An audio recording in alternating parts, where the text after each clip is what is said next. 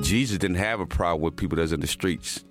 He had a problem with religious people. How can I help anybody when I was not even able to help my own son? I would never do that. And I became that in a matter of minutes when they took my pain pills away. And I said, I'm not where I want to be, but thank God I'm not what I used to be.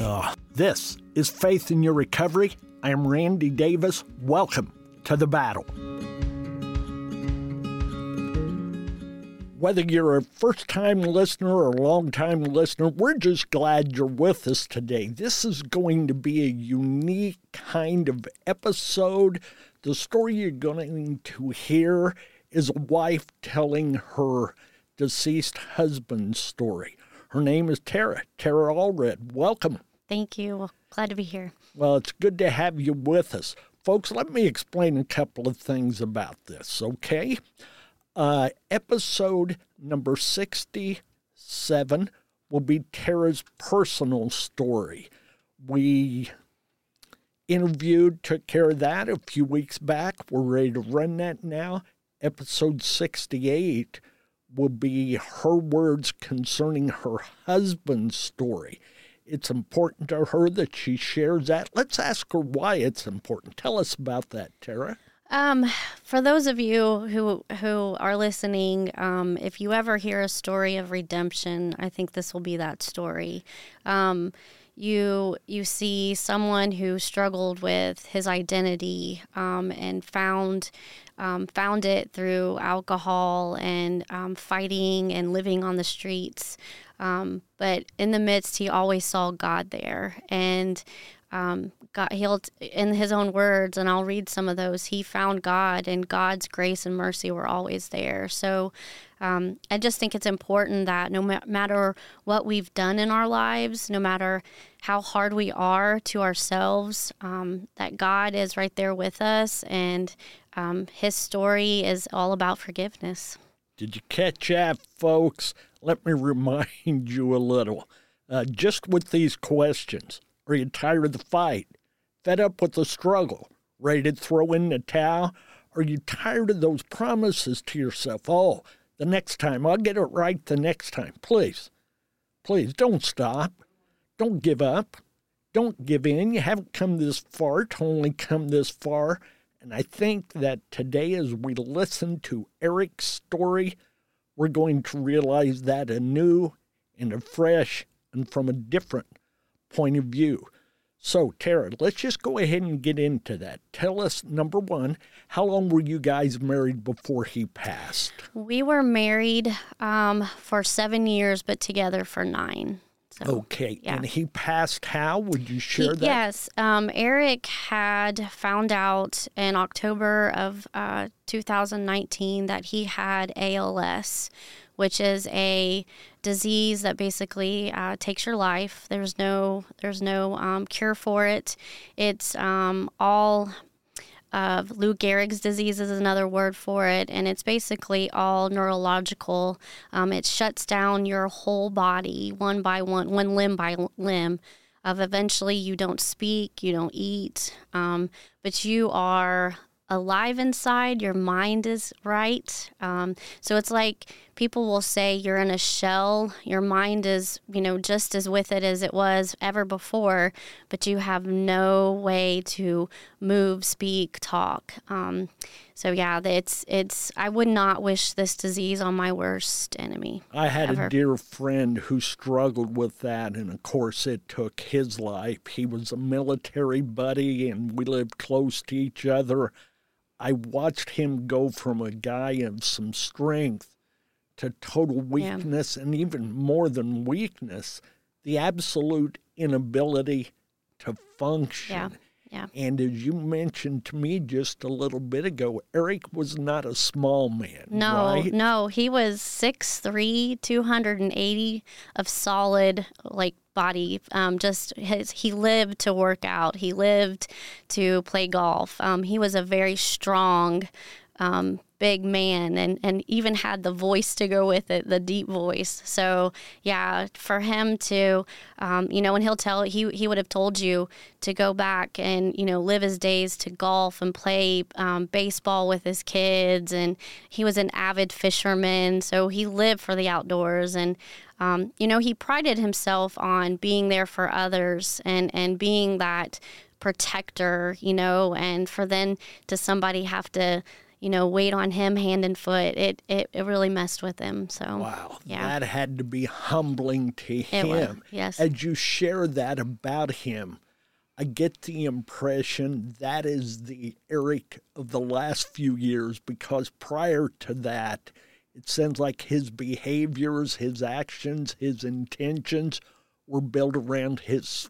physical size. Oh, yeah. I'm sure that voice played into it. Yes. You're going to find out his story here in just a little bit. Continue to listen in as Tara shares Eric's story. So go ahead, start early in his life. Tell us about him, please. So Eric was born in 1977. He grew up in church. His parents went to church every Sunday. He was raised in a Baptist church.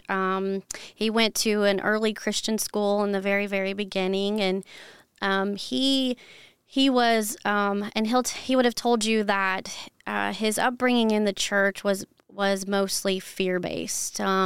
It was, a religion of the time that put the fear of if you mess up, you're going to hell type thing. And that's how he remembers it for very many, many years. He was a young boy who would make crosses out of sticks in his yard and put up all over his room just because he didn't want to go to hell. And so that was kind of the mindset Eric had. But prior to that, he was actually molested by a family member. And I'm not going to disclose any of that, but that we wouldn't want you to. that was another thing that really kind of set his journey into just a life of alcohol and drugs and gangs and violence. And he was, a good boy. He was very athletic. So that's a big part of his story too. Is he was great at baseball. He was actually great at every sport, but baseball was his sport.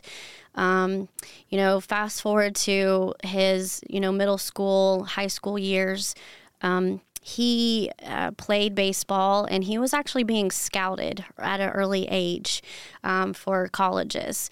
But Eric found out that, through a confrontation one time, I believe he was in middle school. He got in a fight, and he remembers that just like some alcoholics or addicts will remember the first time they took a drug. He felt the rush. He felt the power, and that self-hatred of all the things that he went through as a young child, was numb, and found out that he was good at something. He turned it loose in those moments of confrontation. Yes, he did. That built up anger, hurt, just as you said, that pain. Yeah. And yes, go ahead. Please. Yeah. Thanks. So again, he became a kid, and he sprouted early on. So again, the 6'3", he took, he was a bigger kid, very tall, and he, like I said, found that he liked to fight, and he didn't fight just to fight. He took the fight for the man that couldn't, right? So he was the guy, that people went to, like, so-and-so's picking on me, or if somebody looked at Eric the wrong way, they never looked at Eric the wrong way again. And but he always had one person, whether it be his dad. His dad is a huge fan of Eric's. Oh, they had a great relationship all through the years, and they had their not so great moments too, as any father and son do, not always seeing eye to eye, and the life that Eric led, and how his dad quickly and always tried to get him out of it. But Eric, he just he had this personality about him, and I went to high school with him, by the way, so I remember the guy. We went to Muncie Central High School. That was going to be my question. Just curious. Yeah, and he was the bad boy, and I was the good girl. So I just remember him always getting in trouble, but he always had a coach, and I can't remember the coach's name. I don't want to missay it, but there was a coach that was very predominant in Muncie, the leagues and Muncie Central, and he had a way with Eric that nobody did, and if it wasn't for this man, Eric wouldn't have had some of the opportunities that he did. Boy, so we all need to be thankful for that person in our life. Yeah. We all need that person, and somebody else needs us as that person. Right. So he had this guy, but again, because of the lifestyle of fighting, he got into drugs and alcohol through middle school, through high school, mostly just marijuana and alcohol, but he dabbled in that, and he was also on the other side of the tracks, he would tell you. So the guys that he hung out with, were always looking for trouble, not necessarily looking to, do good. So, well, and someone his side, you'd want on your team instead of going against them. Right. And that's what he did. He, like I said, again, he prided himself, and he would tell you that every poor decision he ever made in his life, for the longest time, alcohol and marijuana was a part of it. So you put alcohol and marijuana in his system, and he was ready. He was ready to do whatever. So he was actually graduated Muncie Central, went to a junior college out in Chicago, playing baseball. Things were going well until they weren't. He was kicked out of that college. And then he was actually, because of one of the coaches, found another opportunity at a different junior college. And mind you, while he's in these junior colleges, there are 2 Major League Baseball teams that are looking at him. And I'm curious. Yeah. Do you remember who they were? Can you tell us? I That's don't. okay.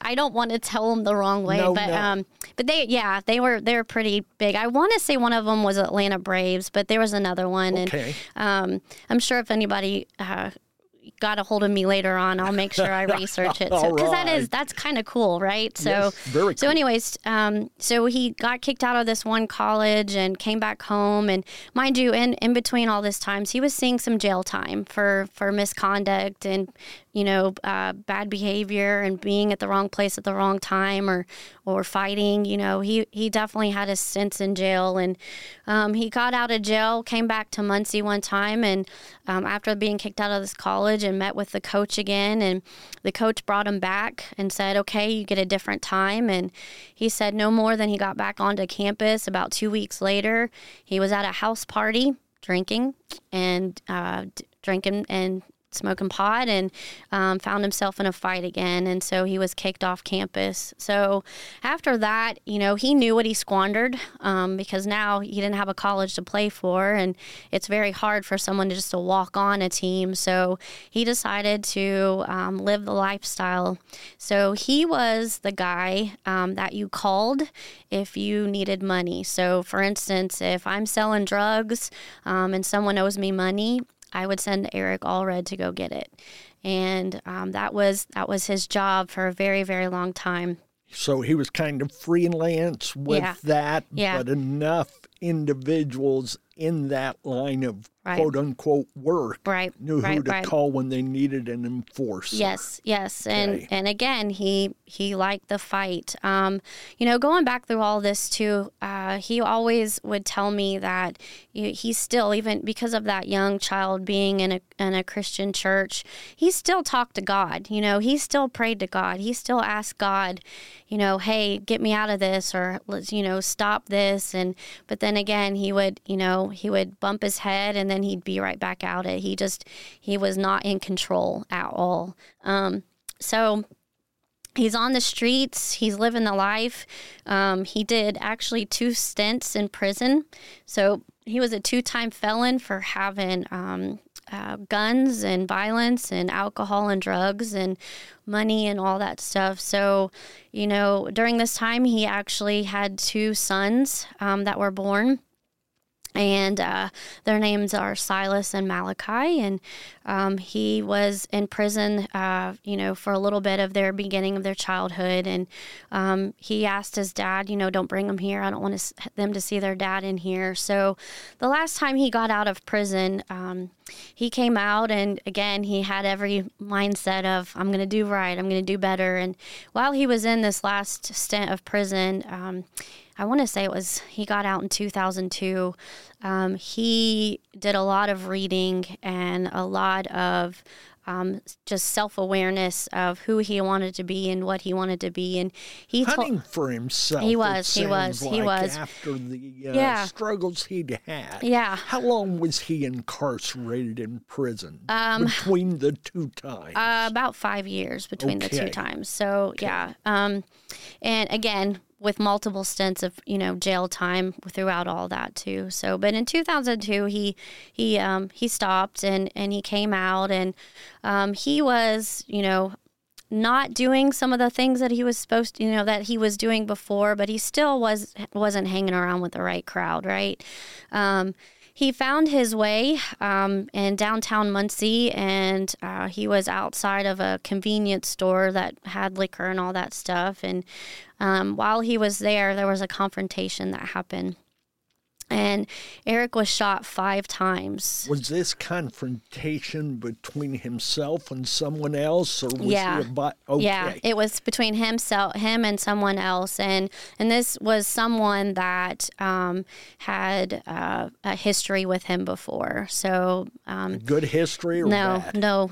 With mostly Eric had bad history with anybody that he came in contact to, except for his family. So Eric didn't really have. He had guys that, were on his side, until they weren't on his side. So, but yeah. So anyways, I would love to read something because he, in October 13th of 2022, it would have been 18 years that he was shot. And so this was something that he posted yearly just to commiserate what happened on that day, because it is such a powerful thing that he, almost like a divine intervention, if you will. So these are his words. Yes. And he had written this in the beginning, and you basically have a copy in your hand there. Yep. The last time he was capable of posting this was October 13th of 2020. And that was during his stint that he had ALS. So eventually he couldn't type. So this was the last time he was able to, and then I've shared it since then. But it says, on this day 16 years ago, I had an experience that drastically began changing the direction of my life. While laying in the streets bleeding to death after being shot 5 times, I was given a revelation from our Savior. After feeling the first 3 bullets shattered my right tibia, they penetrated my left thigh, buckling me to the ground. Then they pierced my abdomen. I realized I was more than likely going to die, and I began to pray. I blacked out from pain and shock, reluctantly not having to feel the 4th and 5th bullets. I was in the worst physical pain imaginable. As I prayed, I begged for another opportunity at life. I knew I was willfully living a dead-end life of alcoholism, promiscuity, and violence that was worthy of hell. And while fearfully pleading, my physical pain and the face appeared to me. I immediately recognized that this face was Messiah's Christ's. Internally, I somehow knew it was him. To this day, I cannot recall any of his facial features except for one, his eyes, and that is because of how he was looking at me. He never said a word. He didn't need to. His eyes said it all. They were filled with love, but an insurmountable level of hurt. I then experienced the most gut-wrenching feeling of sorrow and shame imaginable, so much so that it made my physical pain seem so trivial. I pleaded for another chance, and mercifully I woke up in ICU fighting for my life. He gave me the undeserved mercy I asked for. Although I still have many strongholds to overcome and even struggled with alcoholism and pride following this experience, it began a chain of events that would change my life forever. I was given a taste of both sides. I witnessed the reality of him, and I also was given a glimpse of what it would be like eternally if I was separated from him. Understand this. Our Heavenly Father and His Son are real. It's not fables, folklore, myth, or legend, but the testimony He has given me isn't just for the unbelieving. It's also for you, those who do believe and do walk out in your faith. It's here to strengthen your walk, help you persevere through times of trial, and give you added joy and hope at the reality of our reward. He goes on to say, I am not perfect. I'm far from it. I fall short daily. But I continue to push forward today, turning the calling. And in gratitude, I take full advantage of the opportunity I've been giving. I sincerely pray these words that bring you added strength, faith, and motivation. Our time here is short. Regardless of who you are, or what you've done, or where you're going, or where you think you're going, or what you've been through, He's right there waiting, and He's willing to carry you through it. Wow. Yeah, he had a just a way with words always too. So Well, yeah. when they're sincere, Oh yeah. so many poems, so many stories come out of our pain. That's the pain of the life he had lived, facing in a positive direction. Right. A few comments about that, if I may. Sure. And backing up, he went through the abuse, got into the alcohol, the marijuana, the fights, the altercation, jail, prison, the shame of so many different things. And then on a street in Muncie, he was shot 5 times, feeling the first 3, and almost gave thanks that they hit him in such a way that he didn't feel the last 2. Right. Okay, he was numb to it by that Right. time, and it sounds like he couldn't have imagined any greater physical pain than Right. what he was having there. He blacked out because of that. And during that time, the face of Messiah's Christ, I think is the way Yeah. it was worded Yes. there. Yes. That face, though he couldn't recognize it or describe it, he could the eyes. And that's not the first time I've heard that. I'm getting spirit chills even saying that, Tara. But for Eric, in that moment of, it had to be near death, I would imagine. Right. I don't know how closely, but it had to be an option at that point, okay? For him to be able to see that in his mind's eye, or I don't know, maybe his eyes were open and he saw that face. I'm not clear on that. I don't know if you are even. Yeah, so no, it was while he was blacked out. He believes. Yeah, he believes he was dying.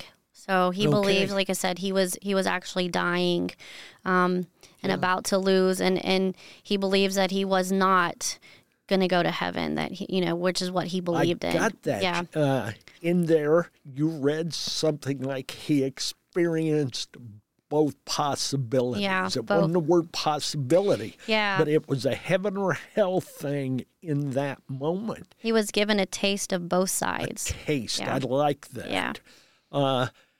And that's also, I'm also hearing a throwback to his early church experiences of the hellfire and brimstone and how you had to be perfect. There was no room for error, anything else. Yeah. Disappoint God in any way, shape, or form, you're done. Right. And here he is with his, I guess could be almost his dying breaths. I don't want to dramatize it, Right. but No. we don't know how many more he had. Right. And he doesn't talk about this, but he was actually dragged under. So after he was shot the 5 times, whomever did this dragged his body and put it under back in the back of this convenience store or whatever. It was under a picnic table and threw brush over him, left him to die. So that was the intent. So Tell me again what time of year that was. October. So, okay, we're getting into fall there. So foliage, okay. foliage was around. Yeah. Wow. There's not a lot more you can say about that, but I guess I'm drawn to the picture he must have seen of those eyes of Christ. There is a picture that's present in many churches of multiple denominations that shows those blue eyes of Christ. I, for one, don't believe it was blue-eyed, and that's kind of irrelevant. I think it's called The Picture by Salzman, but the eyes just the same are the window to the soul, is what it's been said. Yes. And for him to look into those eyes, and he could look deeply enough within Christ to see what his options were. Right. And to feel everything he had felt. He had to think, I'm not going to make it. Go ahead and tell us more of the story here, what the follow-up was on that. So, he woke up, and he would also tell in his own testimony 3 days later in ICU. He woke up 3 days later. So he always used the parallel of Scripture and how 3 days is as big in Scripture. Jonah was in the well for 3 days. Christ himself, and going through the cross, and when he rose again was 3 days. So he would say, like, that he didn't believe in coincidences, so he would say that was not a coincidence. So as soon as he got out of ICU again, he had a lot of rehabilitation to go through.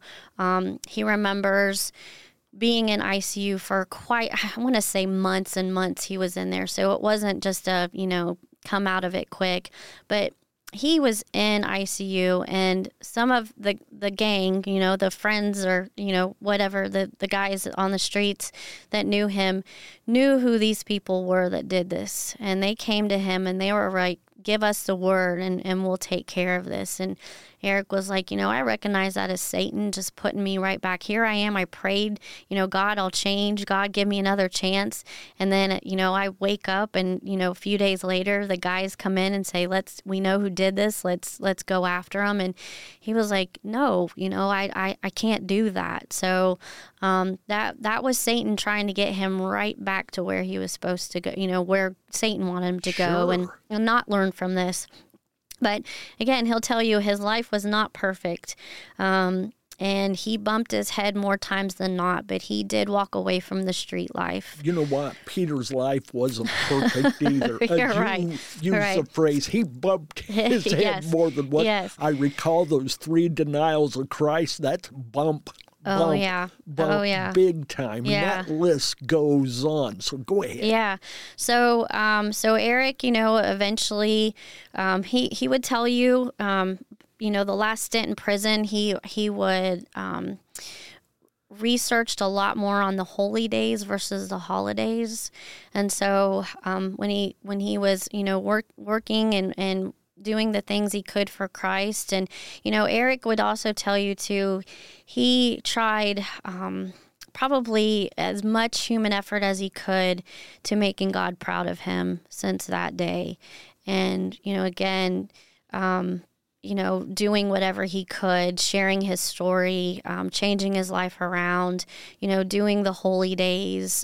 He would practice Sabbath days, and this was all from the readings and stuff that he taught himself in prison. So he used what he learned in prison just to, try to eventually make his life better. And I'll say in 2014 is when Eric and I reconnected.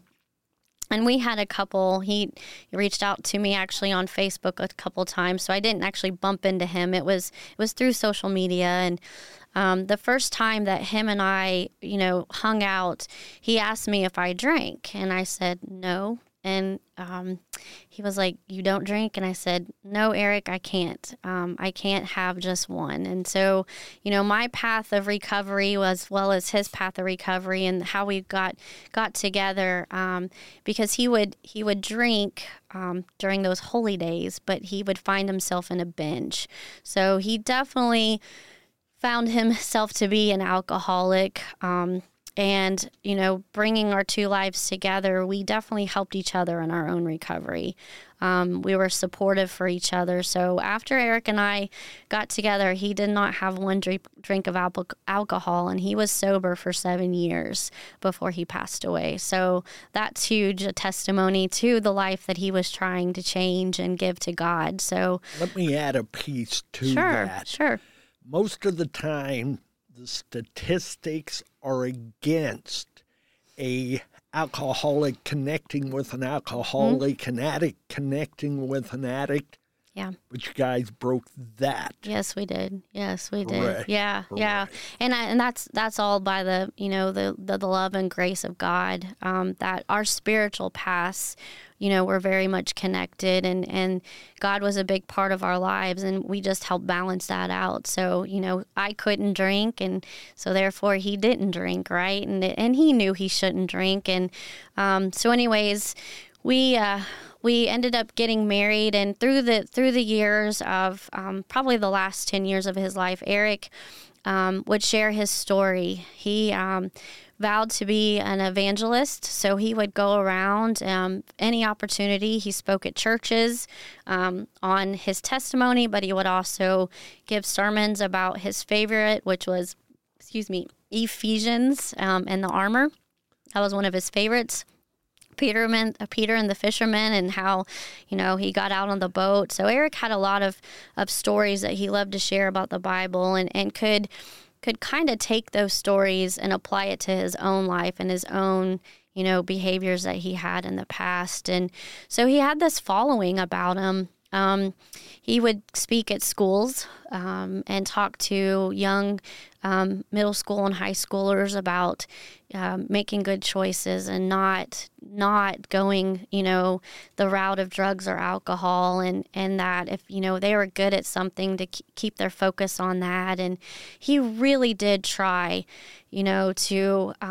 to use his past for good. And it was, again, he had this eloquent way of a delivery, and when he talked, he could read the phone book, and it was, attractive. So because of that deep voice. As a guy, especially if I was a young guy, to look up to somebody of his size and stature, he's already got my attention. Right. Okay? Well, and being in prison, he had those prison tattoos.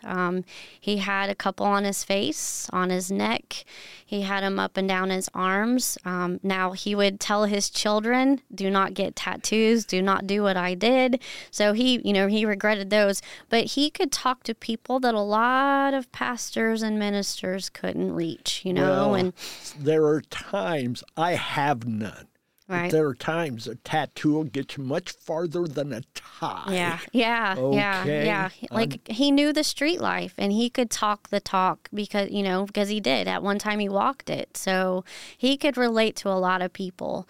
And they, everyone, that's one thing that too, for me, I can bring to this is, if somebody understands what I went through or how I went through it, or, then I can relate more to them, and I'm more apt to listen to them. And I think that's human nature. I try, but that was the way with Eric. He could reach kids and adults, and even just his knowledge. He ended up in the latter years being best friends with a minister who used to be a minister out at the Gathering in Muncie. And,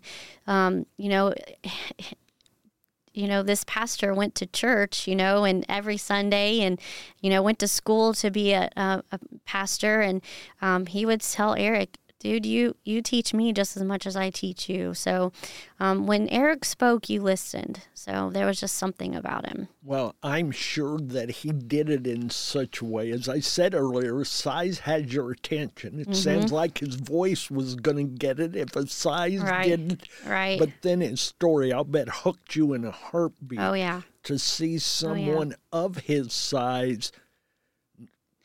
People that size shouldn't have any struggles, okay? Right. I can just manhandle them. Right. So, yes. Right. All right. So we let's fast forward. You know, he's living the good life. He's a good father. He's a good son. He's speaking at churches, speaking at schools. He's avid on social media and getting stories out and trying to connect the hard lives of the world and applying them to our spiritualness. And Eric said he found internal healing, and it was probably 40 years later he finally, and that was because of his diagnosis. That he was diagnosed, like I said before, with ALS, this disease that would take his life at such a young age. He died when he was 44 years old, and the man, he was okay with that. It was like he felt that this was his way of even more of a redemption. And during all that time, he still did not relent on sharing his story. There was times I would type things out for him, or we got a computer where his eyes worked the keyboard, and he would share on those. And so if anybody listened, he was willing to share his story up until his last days, and he struggled for so long with feeling unworthy for so many years. And he would tell you it wasn't until he got this disease that he actually felt worthy. So none of us want to do it that way, but it takes that. God will get our attention one way or the other. I'm not going to say God cast the disease on him. I'm not definitely that kind of believer. Yeah. But by the same token, he will use it. It says in Genesis 50, verse 20, what you meant for evil, God will use for good, and he's going to use it to save lives, just as he is right now. Right. And I'm reminded of that with Eric's story. Yes. Yeah. So, for me, you see his mercy, God's mercy all through Eric. Eric, so normally a person who has ALS is given 2 to 5 years of prognosis, once prognosis is given. Eric had it for 18 months. So it took him it took him out quick. And, we can, attune that for many reasons. But Eric, I think, was ready. He was ready to give up the fight, So he got, not only did he die being healed of addiction, and he was healed of this terminal disease of ALS. So, and I just, again, his story is so profound, especially with looking the eyes face to face, when he would share this, there was, not a drop that you would hear in the room. Just everybody was, full attention on him. And, I think we could all relate to that grace and mercy and that wanting, we all want to feel worthy. We all want to feel like we're doing something right. And he was here of his history as well. Oh, yeah. Some of the things he had chosen to do and some of the things that were cast upon him that he had no choice with and all that cost. Tara, I've got to say, you spoke of his abilities to share this. You've done it with great eloquence and understanding. The relationship you guys had was beautiful. Very evident. Yeah, it was beautiful. It's evident because you say it was such heartfelt feelings, okay? And I don't mind telling you, I went off here so I could spend some time with God over my tears, okay? Yeah. And I say that with all support and love and goodness. Your willingness to come and share this. You're not Eric's size by any means, but your heart is. Thank you. Thank just you. as big as his was. Yeah. Let's paint the picture. I'm 5'1" on a good day, so up next to Eric, up to next to Eric, I am little fierce. I'm fierce though. Kind of Goliath and David standing next to each other. If we can go back to the scriptures, but what you've offered us today is the fact back when you began, you said something like, he was able finally to find the hope, the help, the healing, because God never left him, even if he stepped away from God. And that's where God operates. That's right. None of us walk with him as closely as we should, but it's not because he's left us. It's because we have moved away. Right. Anything you'd like to close with?